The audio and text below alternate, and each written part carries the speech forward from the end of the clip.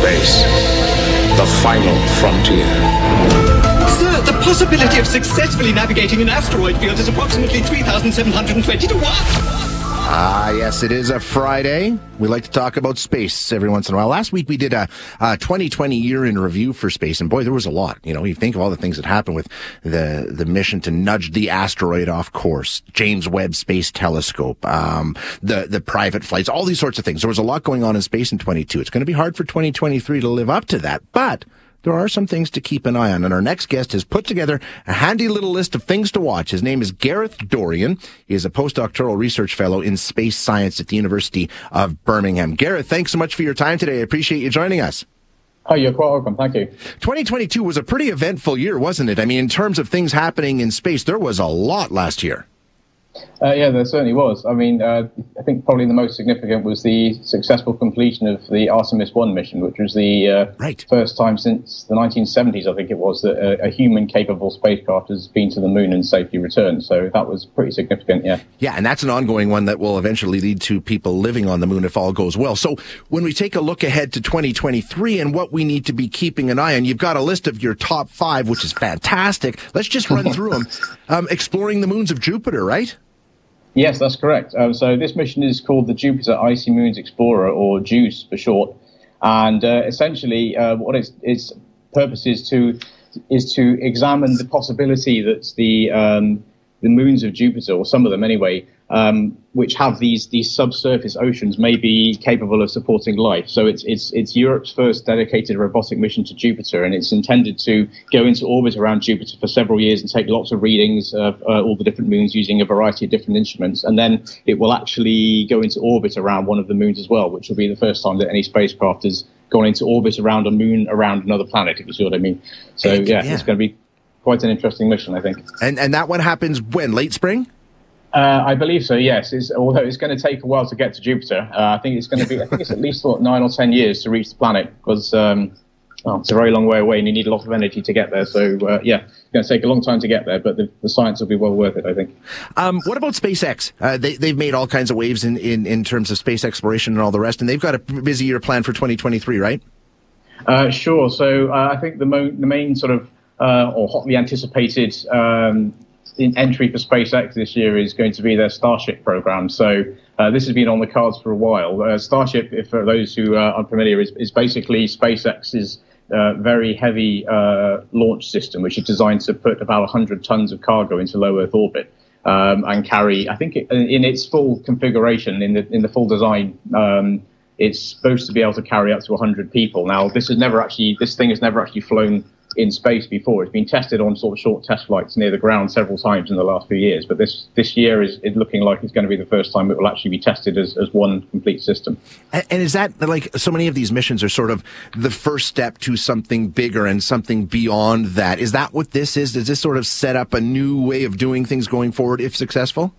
Absolutely. So, Elon Musk has long had desires to send people to Mars and to the moon and elsewhere, and so this is the means by which he, I think, intends to do it. There's a lot riding on it, figuratively and materially as well. Interesting stuff. What about? There's a lot of interest in the moon, right? And we've got one where it's kind of all these space exploration privately, has always sort of been interesting to me. This one, actually, they're talking about taking members of the public on a trip around the moon and bringing them back. Yes, so this one's called the Dear Moon Project, and it hit the headlines a few years ago when it was first announced.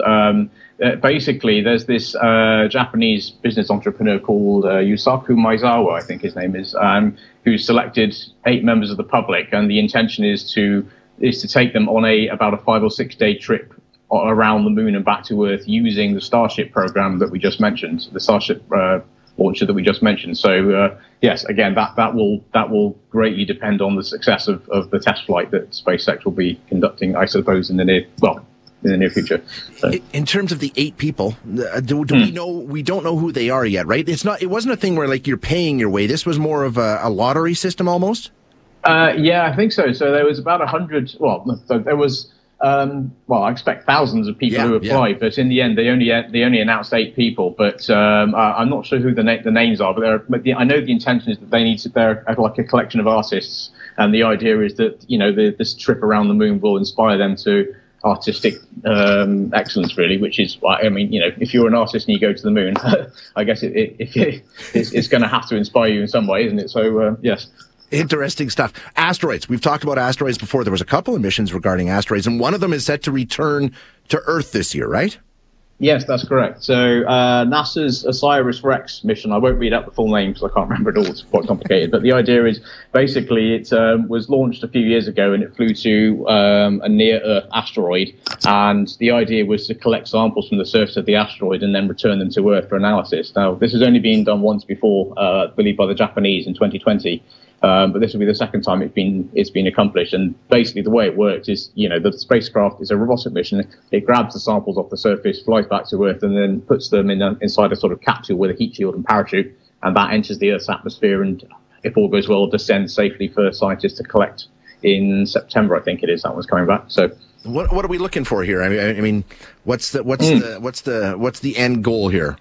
Sure. Well, asteroids are interesting because they're basically the sort of they're the remnants of the early solar system. So they're very good at preserving sort of aspects of what the very early solar system was like. And so if you can because basically they float around in space for billions of years, largely unmodified. Yeah. So they're very good at preserving stuff that existed in the early solar system. So if we can get samples of that and return this to Earth for analysis, then we can learn about the evolution of the solar system and, ultimately why we're all here. So it's quite an interesting mission. Yeah, definitely. Okay, and Gareth, the last one on your list, we're returning to private space exploration, right? But this time out of India. Yes. So this one was an Indian rocket, an Indian private company, a little bit like SpaceX, but the interesting angle they have is that their rockets are going to be 3D printed, which I think is pretty new. And the intention there is that if you can 3D print a rocket from scratch in a matter of days, then you can have a very fast turnaround for commercial launching. So yes, it'd be interesting to see how that one plays out as well. So yeah, quite an interesting list of stuff. There's other missions going on as well besides the ones we mentioned, but those were some of the more interesting ones. So, but it's interesting to see how private space exploration seems to be sort of where the focus is right now. There's a lot of that happening, right? It is. It's kind of it's basically been a technology enabling sort of era. So SpaceX obviously is the most prominent, but I think it's the first time that in the last few years or so that the ability for non-governmental private individuals to sort of effectively have their own space programs, if you like, has come to fruition, and that's certainly probably one of the biggest changes that history will look back on for this era of spaceflight. Yeah, certainly. Yeah, interesting stuff, Gareth. Thank you so much for your time. I really appreciate you being here. Hi, it's Shauna, and I might be a bad parent because my kids think French fries are vegetables. Hey, it's Ryan, and I might be a bad parent because I went out for wings when my wife was in the hospital after giving birth. Johnny here. I might be a bad parent because in my house, the tooth fairy gives pocket change. But we're not alone. Len emailed us and said his 6-year-old daughter's Tarzan moment going from love seat to lazy boy by curtains made him more proud than any dance recital. And Andy left his 2-year-old at the rink. All right, guys, I'm sure we're not alone. Like Andy's kid. For stories and confessions like this, make sure you check out our podcast. It's called Bad Parents, and it's available wherever you get your podcasts. I left a glove at the rink.